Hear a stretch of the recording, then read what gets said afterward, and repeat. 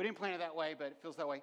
Did anyone wake up like exactly the same time today, but it was the old whatever? Like I was up at 5:30 this morning and it was 6:30. You know what I mean. So it's like time travel. Yeah, it's weird. So that has nothing to do with today's message. Sorry. Blessed. Yes, we're in this series called Blessed. And I'm really excited to get to share with you today. If I have not met you, my name's Mark Porter. I'm the executive pastor here at Live Oak. And we're going to be in the book of Psalms today. Actually, Psalm chapter 1. And so if you have your Bible, you can find it. It's right in the middle. But what I want to do is kind of summarize where Doug took us last week. And basically this idea of being blessed, sometimes we misdefine it or misunderstand it. We think it means comfort or prosperity or all these kind of things. But this is the working definition that we are using during this series. The blessed life is a life that is to your advantage. Doesn't mean it's easy. Doesn't mean it's always comfortable. Doesn't mean it's always quickest.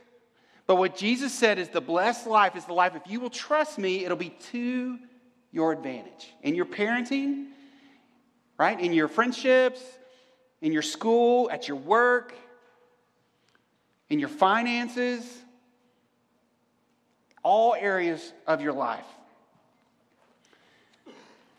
And Jesus used these words to describe someone who was blessed in the Sermon on the Mount. Doug talked about this last week. Believe it or not, you're blessed if you're poor in spirit. If you mourn, these are characteristics that should flow out of our lives. If we're meek, merciful, pure in heart, peacemakers, persecuted. Wow, that doesn't sound like a lot of fun. But what Jesus is saying is if you're persecuted, it probably means you're living your life right. And so we should expect some pushback on that. Now, the first century church is nothing like the church in America, for sure. The persecutions they endured, even persecutions that Christians endure in other parts of the world. But you may experience some ridicule. You may experience some folks who are just think you're old-fashioned. You should expect some pushback if you are pursuing the blessed life, a life that is to your advantage. And we're going to look in Psalm chapter 1 today, like I said. And here's what I want you to hear is that Psalm chapter 1, there's 150 Psalms. And Psalm chapter 1 was not just picked because, hey, it's 6 verses, it's short, we'll just make that the first Psalm. No, it was very, very intentionally chosen. It really sets the table for all of the Psalms. And it kind of sets a vision and a challenge. It really sets the table. It's the gateway to the Psalms.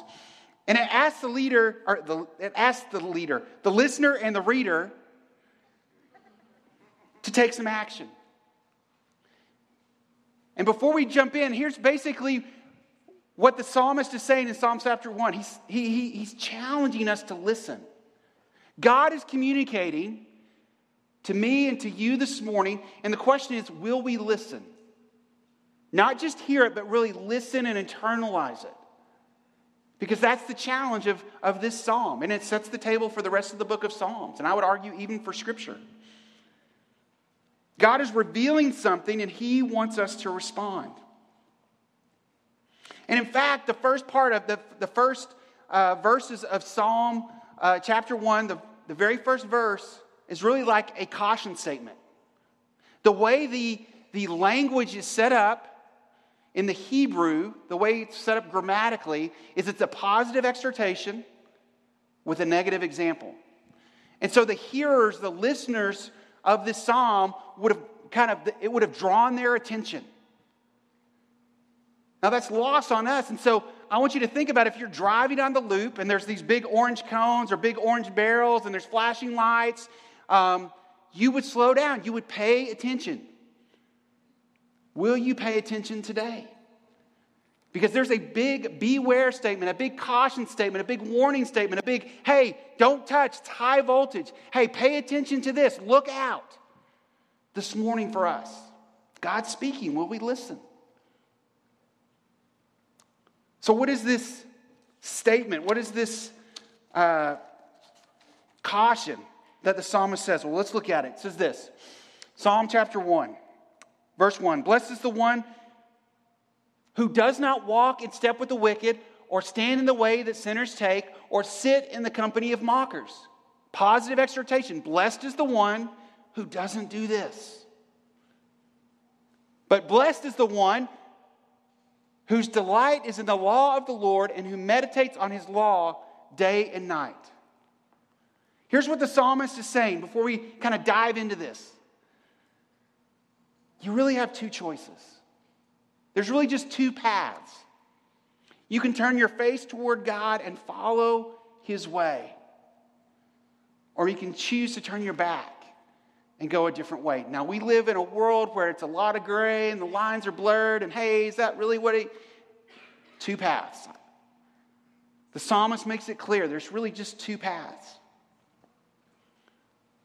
To follow the guidelines, the laws, the statutes, the way that it will be the blessed life, that it would be to your advantage. If you would do life this way is what the psalmist is saying. Or you can turn your back on God. We need to pay attention to these verses.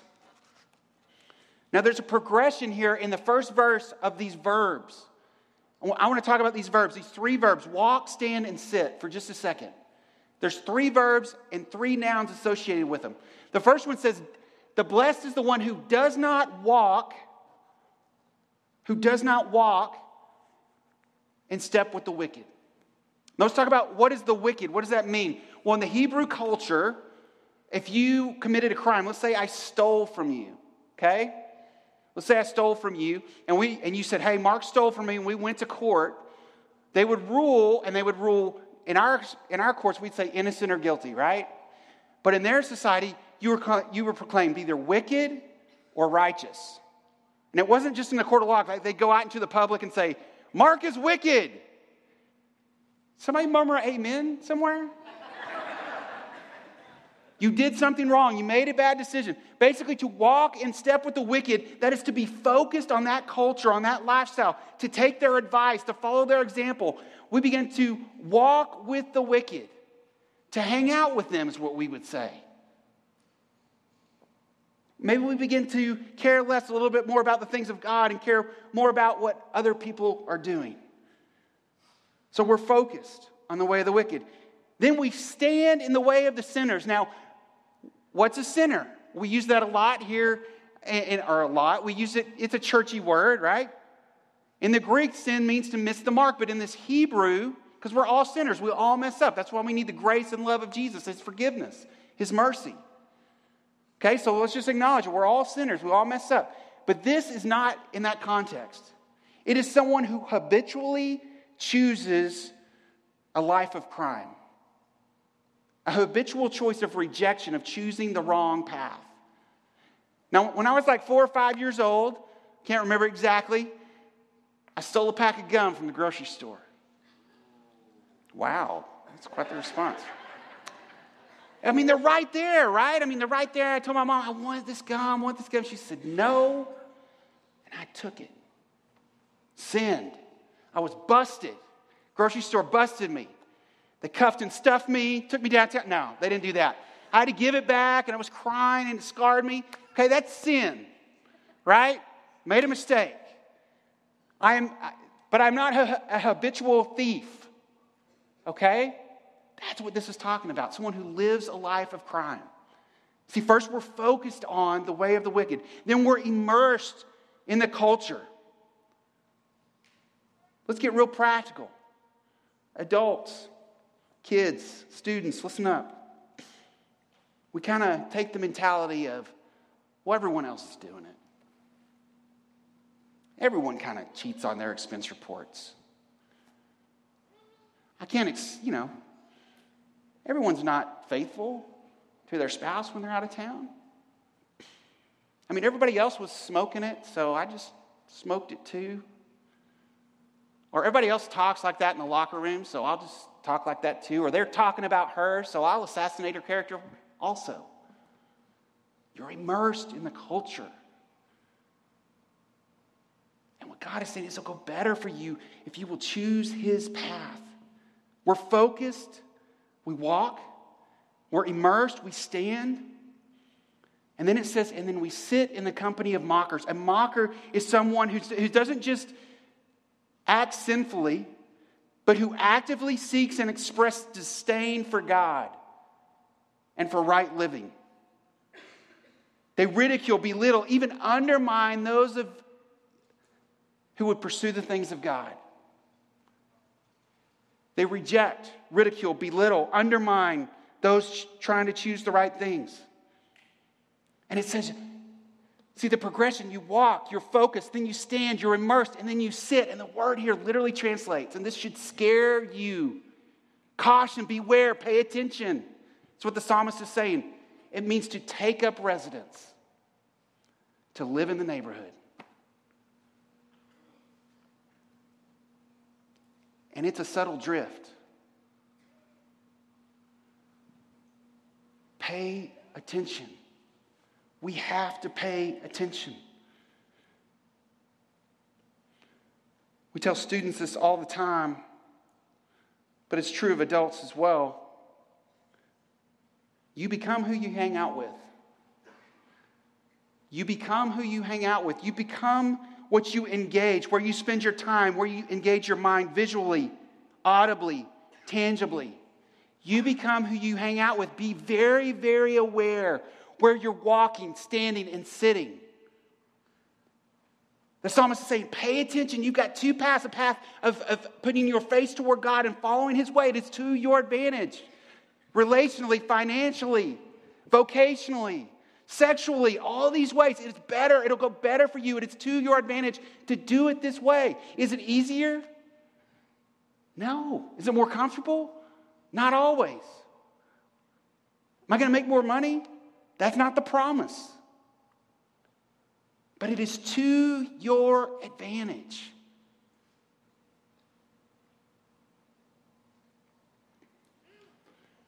Here's the thing. Some of you need to hear this morning. You need to move. You have taken up residence with someone or something, or you've got some someones around you that are sending you down a path that is not going to lead to a good place. And you need to move out. You need to move to a new neighborhood. You need to get some new friends. You need to sever some relationships. You need to stop doing certain things and start doing some new things. You need to move to a new neighborhood. Now we moved, anybody moved like in the last year or whatever? We moved about 2.5, 3 years ago. Now look, this is not scriptural, but I'm convinced of it. That is what hell is like, okay? You just pack up your stuff, you move it, probably in the West Texas wind and heat or a rainstorm, and then you unpack it, and then you pack it again and move for eternity. That right there is enough reason to follow Jesus, right? Amen? But seriously, what do you do when you move? First of all, you begin to pull stuff out, all this junk that's in your closet or under the bed, and you're like, why do we have this? This is doing nothing for me. We purge, we throw stuff away, we sell stuff. And then we find out who our real friends are.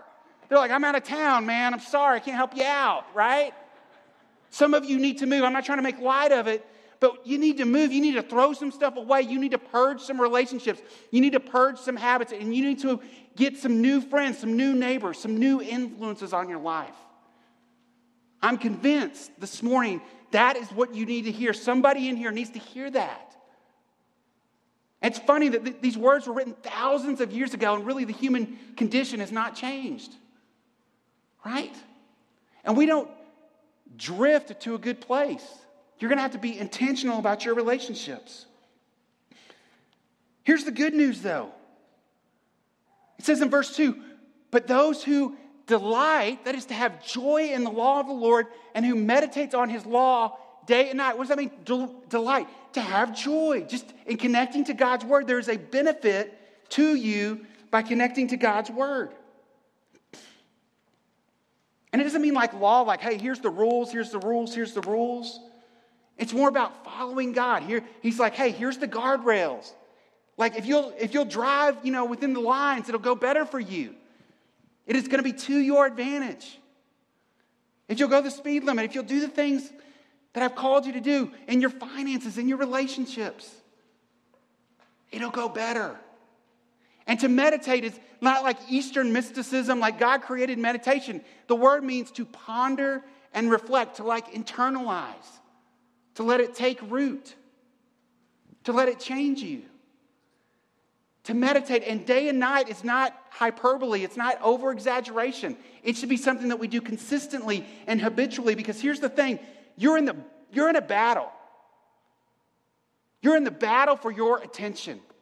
And you're either being influenced or influencing. And the things you take in and the people you spend time with and the things you read and how you engage your mind are influencing you.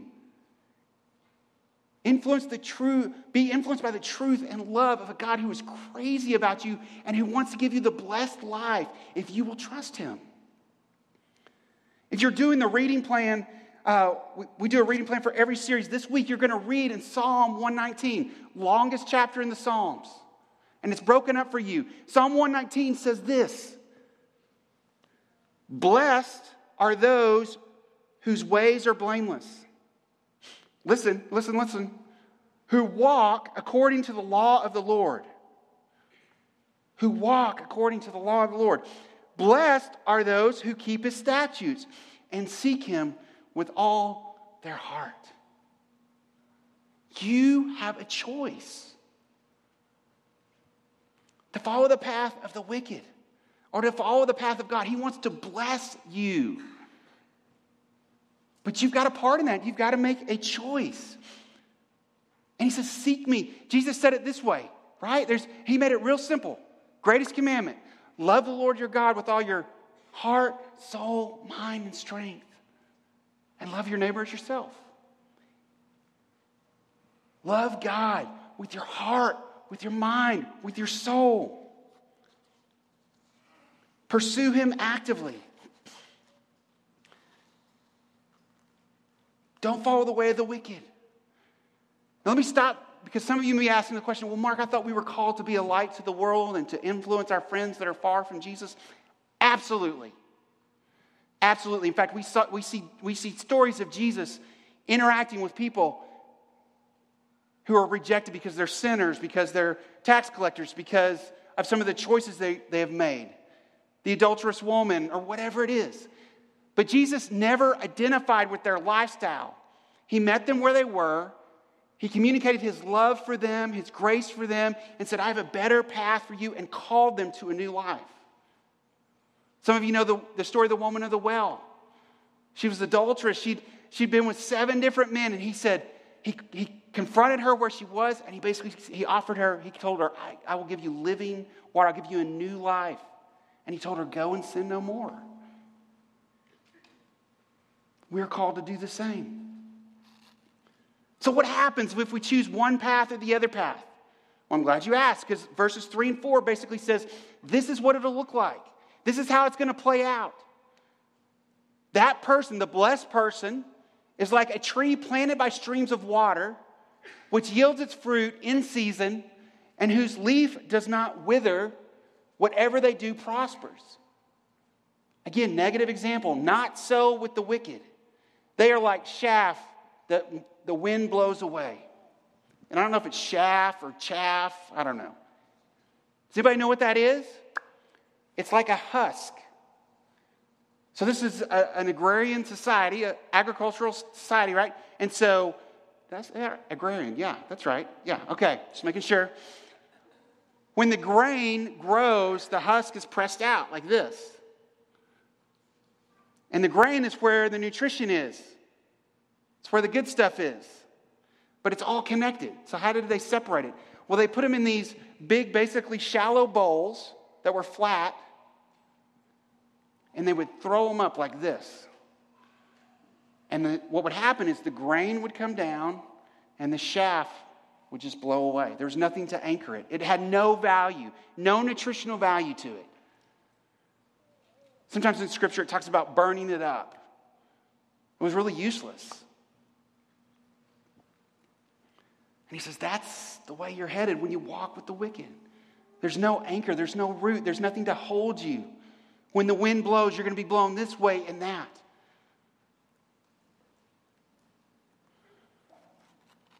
Contrast that with the person is like a tree. Look at the word, this is important, planted. A tree that is planted by the streams of water, which yields fruit in season and whose leaf does not wither. Whatever they do prospers. The tree was planted. This was not a random act. It was something that was intentionally done. We have a garden in our backyard that we made, and we plant tomatoes and squash and peppers this year, and it takes work. Like, you got to till the soil, and you've got to fertilize, and you've got to water, and you got to keep the bugs off, and you got to put cages around the tomatoes or they fall over. But guess what? It produces fruit. And we got the benefit of that. But it takes work, it takes effort, it takes participation. And what this says is that this tree was planted by streams of water where it could get nourishment, where it could grow deep, deep, deep into the soil. And it benefits the tree for sure, but it also will benefit others. And for some of you, what you need to hear today is that God wants to do something amazing in your life if you allow the roots to go deep, deep, deep into His love. You need to experience His grace, His transformation. And you have no idea how He might want to use you to bless someone else. No matter what you've done, no matter where you've been, He wants to use you. Now, I want to show y'all a picture because I don't know if y'all know what these look like. This is a tree. We don't have many of those around here. Okay? And this is a tree. Actually, it's a live oak tree. And it's called Big Tree. Creative name. It's possibly the oldest live oak in existence in the world. Some debate about that. It is about 35 feet in circumference, 45 feet tall. The crown spread is about 90 feet. It's estimated that it's 1,000 to 2,000 years old. So most of y'all weren't born, right, when it was planted, right? It's old. Think about that.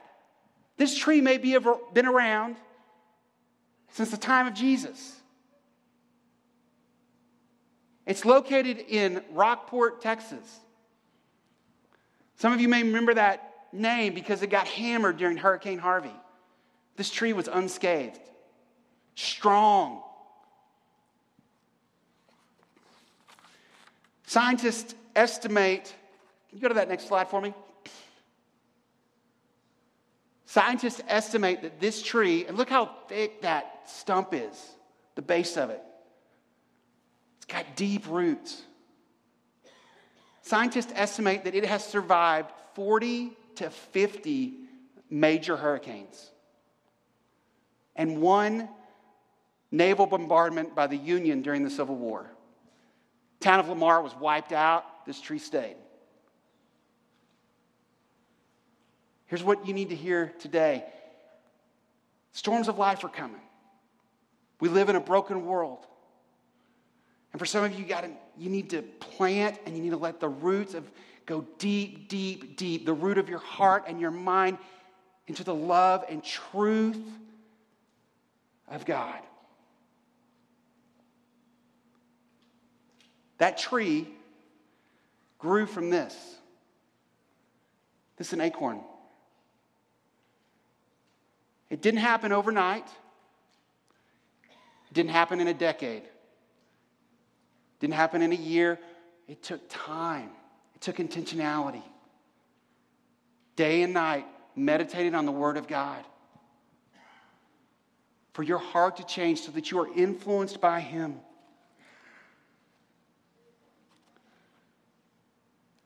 And it says that in this verse that you will prosper.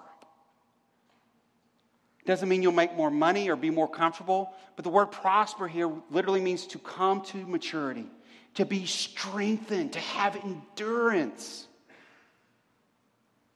to be capable. It doesn't mean there won't be pain. It doesn't mean there won't be disappointment. But during those times, those roots that you allow to grow deep, deep, deep into the love and grace and truth of God will hold you stable, will allow you to endure the storm. The stability of your identity, of your security, a firmness in the love of God, that He's got you.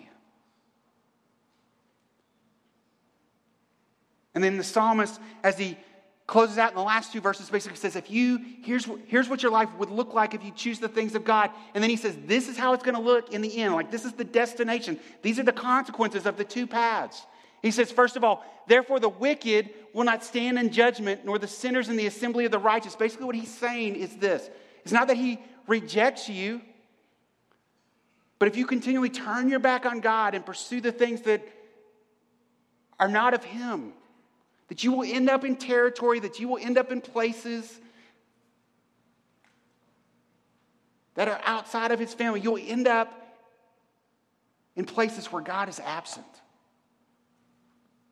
That doesn't mean he doesn't love you. It doesn't mean that he's not pursuing you. It doesn't mean he doesn't want you to come back. But ultimately, God is going to allow us to make our own choices.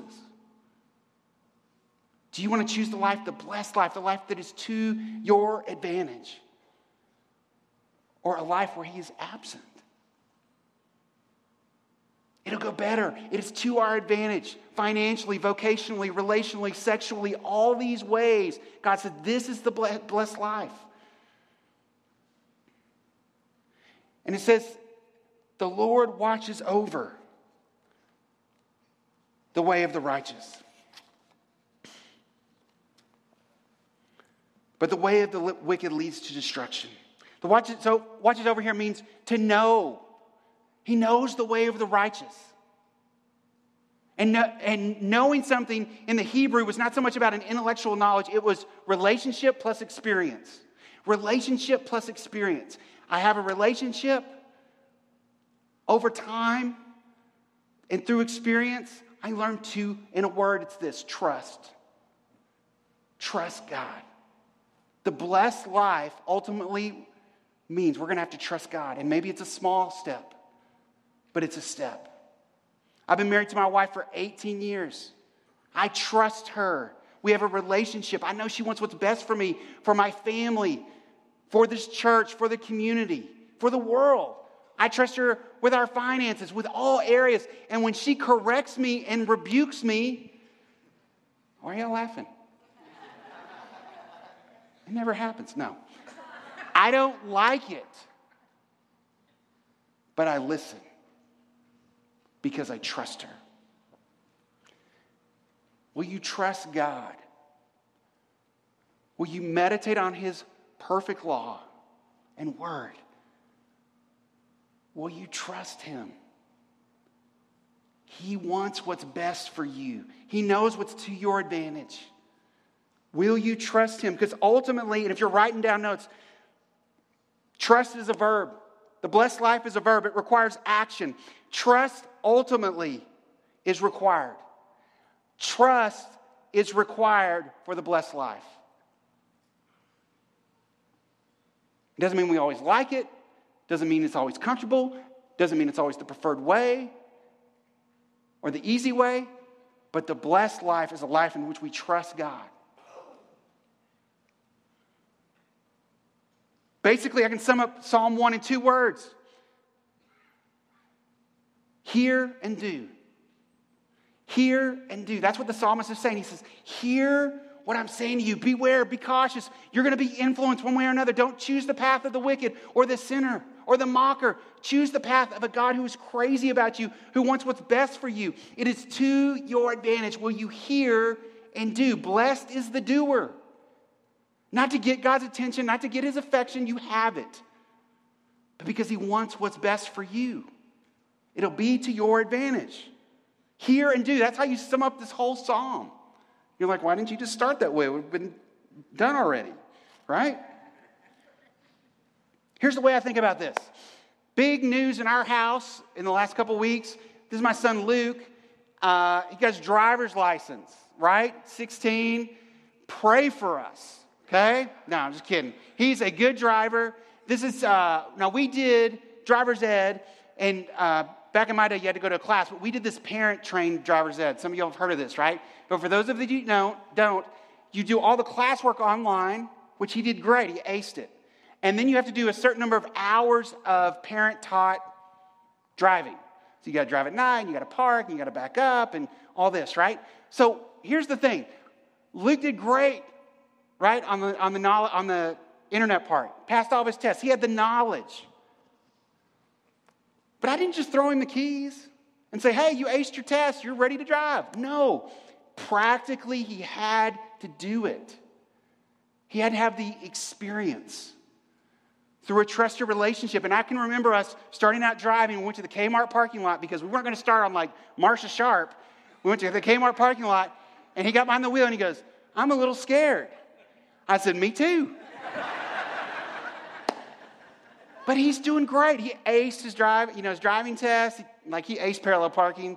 I don't think I could have done good on parallel parking. Who parallel parks anyway, right? Anyway, we're off the track. But here's the thing. Hey, here's the thing. What if Luke goes, you know what? Those stop signs, they're not for me. That's just for everybody else. Those yield signs, those pass with cares, those aren't for me. Those are for everybody else. Well, here's the thing. If Luke does not obey the stop sign, it will not go well for him. It will not go well for him financially. It will not go well with his relationships with his parents, right? He will probably be restricted to the house, right? Same thing for you guys. We obey the laws on the streets because it'll go better for us. And they're not restrictive, they're protective. In the same thing is true of God's law. He wants what's best for us. Will you trust him? Will you trust him? Will you meditate? Will you engage? Will you allow the roots of his law and his instructions? Really, it's his, I hate to use the word law because it's like, hey, here's the boundaries, here's the guardrails. It's going to give you freedom. If you will just listen, let it permeate you, let it marinate in your heart, let it affect your finances, your relationships, all these areas of your life. Spiritually, emotionally, your identity, your vocation, your parenting, your teams. James 1:22 says it this way. Do not merely listen to the word and so deceive yourselves. Do what it says. Anyone who listens to the word but does not do what it says is like someone who looks at his face in a mirror and after looking at himself goes away and immediately forgets what he looks like. We are masters of self-deception. Let's just be honest. That's the sin inside of us. Hey, I know better than everybody else. I feel this way, so it must be true, right? Our feelings are deceptive. It feels good, I can do it. Everybody else is doing it, right? We are masters of self-deception. Be aware. That's why we have to continually allow the roots of God's truth to seep into our hearts and into our minds. We are being influenced. James goes on to say this, but whoever looks intently into the perfect law that what gives freedom and continues in it, not forgetting what they have heard, but doing it, they will be, say it with me, blessed. Hear and do. Continue in God's word. There's a transformational process. There's a maturing process. There's an enduring process when we engage with God and the things of God. We've got to hear and do. And it is to our advantage in life. Again, our relationships, our finances, our parenting, our marriages, how we work for someone, how someone works for us. Sexually, all these ways. God's like, hey, it'll go better for you if you'll just, stay within the white lines. He wants to give you the blessed life, the life that is to your advantage. But here's the thing. You've got to start by starting. Not on Sundays for 1 hour. It's got to be a continually enduring process that we've got to trust God, love God, trust him ruthlessly, and then invite others to follow God with us. That's it. Love God, love people.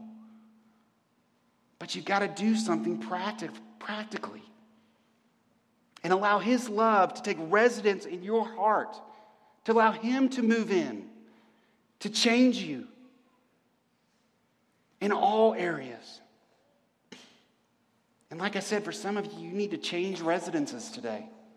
You need to invite him in. But ultimately, it's a trust issue. Will we trust what God says is true for the blessed life? Why don't we stand together and pray?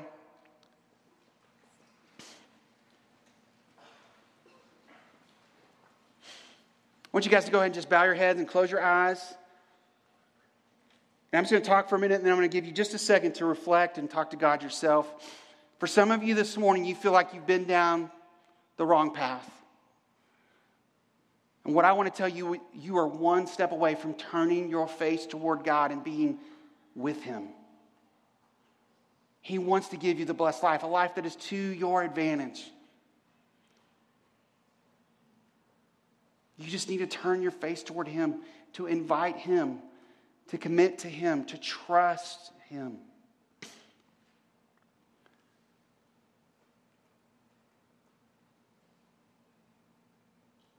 He wants you to have the blessed life. He is pursuing you. He loves you. What is the one thing, no matter who you are, no matter where you are in your faith journey this morning, maybe you've been walking with God a long time, maybe you're still not sure about your faith, what is the one thing you could do today to engage with God? What is one step? What is one friendship? What is one thing you could read? What is one invitation? What is one relationship you might need to sever today?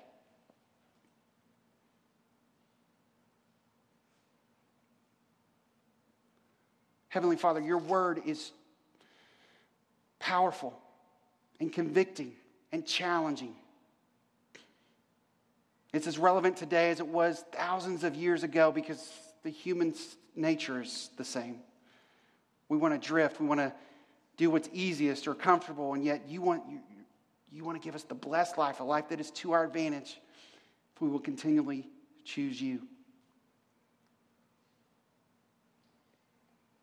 Help us to have the courage this morning to step in, to step toward you, whatever that looks like.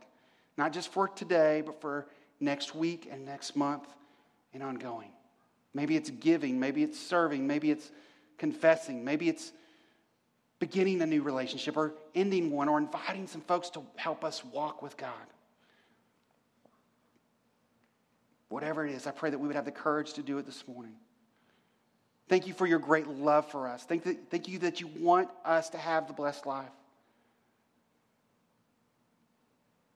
Help us as we follow you. We pray this in Jesus' name. And everybody said, amen. You guys are dismissed. Thanks for being here. I'll be down front if you'd like to visit. Have a great afternoon. I want to live a life. I want to live a life. Don't want to live a lie. Don't want to live a lie. I want to live a life, and you make me alive.